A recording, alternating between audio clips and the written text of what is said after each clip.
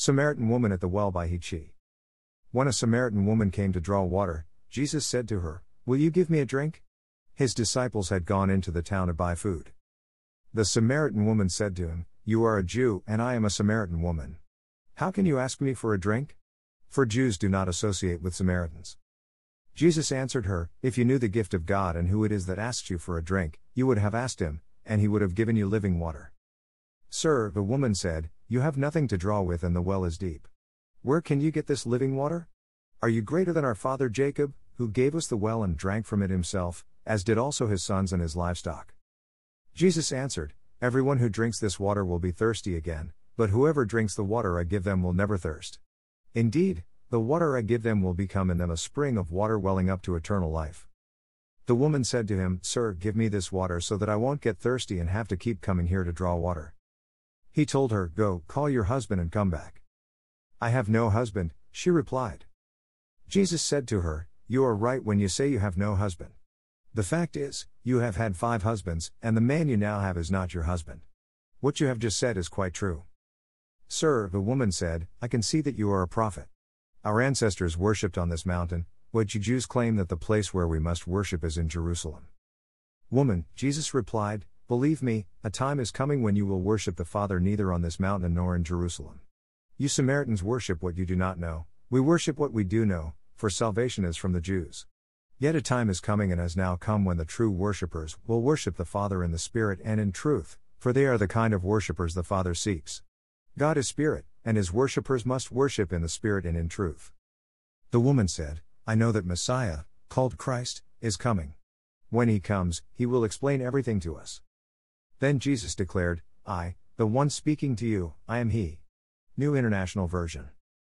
Jesus and the Samaritan woman by He. Many years ago, I was the pastor of a small congregation north of Detroit, Michigan. Many of the people in the community viewed the big city as a place of disrepute. So, they avoided going into the heart of the great city as much as possible. The locale of Samaria was viewed much the same way by many Jews back in Christ's day. Samaritans were seen as untrustworthy, a mongrel people with a mix of Jewish and ancient Assyrian blood. And their religion was most suspect of all, an amalgam of Jewish and Gentile practices. Jesus, however, didn't avoid the territory. He confidently walked through Samaria and had no problem stopping to rest on his journey in a foreign area. That's because Jesus didn't class people into groups, nor did he attach adjectives to people, such as those Samaritans. Jesus had no obstacles between himself and others. Which is why an organic conversation happened between Jesus and a Samaritan woman. Christ simply saw a human being who happened to be a woman and a Samaritan. He acknowledged both her gender and her ethnicity without those being a problem.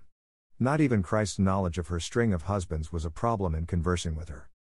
Every time I read this narrative of Jesus interacting with the Samaritan woman, I wonder and use my imagination about all the nonverbal communication. I am sure the conversation was as much about Christ's effect, gestures, and tone of voice, as it was his well-placed words. I fully believe his verbal and nonverbal communication was perfectly congruent with each other, giving the woman a compelling sense that her ultimate needs could be met with the living well of a person in front of her. Water gives life. And Jesus, as living water, gives new life. A bunch of failed relationships testified to the woman's dissatisfaction. Even though we hear no more about her after this story in the Bible, we as readers get the overwhelming sense that the woman finally found satisfaction. The love which kept slipping through her fingers now had staying power. I am sure the Samaritan woman discovered true worship, in spirit and in truth. I still remember my first encounter, at least my first aware experience, with the living Christ. I am quite sure Jesus was near me for a long time, without me knowing his presence. Words will never truly capture the overwhelming sense of love, acceptance, mercy, kindness, and deep satisfaction, a contentment and gratification which has stuck with me now for decades. Messiah, Savior, is an apt term for Jesus. He certainly saved me from myself. And Christ has never left me nor forsaken me, always there, always available, always loving with both tender love and tough love. I'm glad that Jesus didn't consider this earth like the city of Detroit, a place to avoid, but willingly came to encounter people like the Samaritan woman, and me. And this is the basis of true worship. Have faith in me, and you will have life-giving water flowing from deep inside you, just as the scriptures say. John 7:38, Sev. Lord Jesus, Son of God, Savior of humanity, there is a river flowing straight from your heart into mine, replenishing, renewing, sustaining. May you, as living water, be persistent in me, breaking through every barrier in its path. Send this hydropower through the dark crevices of my heart like a mighty flood, overcoming and pushing everything out of the way that blocks its path. I want my heart to be washed clean of any debris cluttering and blocking your life-giving flow. May your love overflow onto your people, your grace, your mercy, into the lives of those we encounter, to your glory and honor, in spirit and in truth. Amen.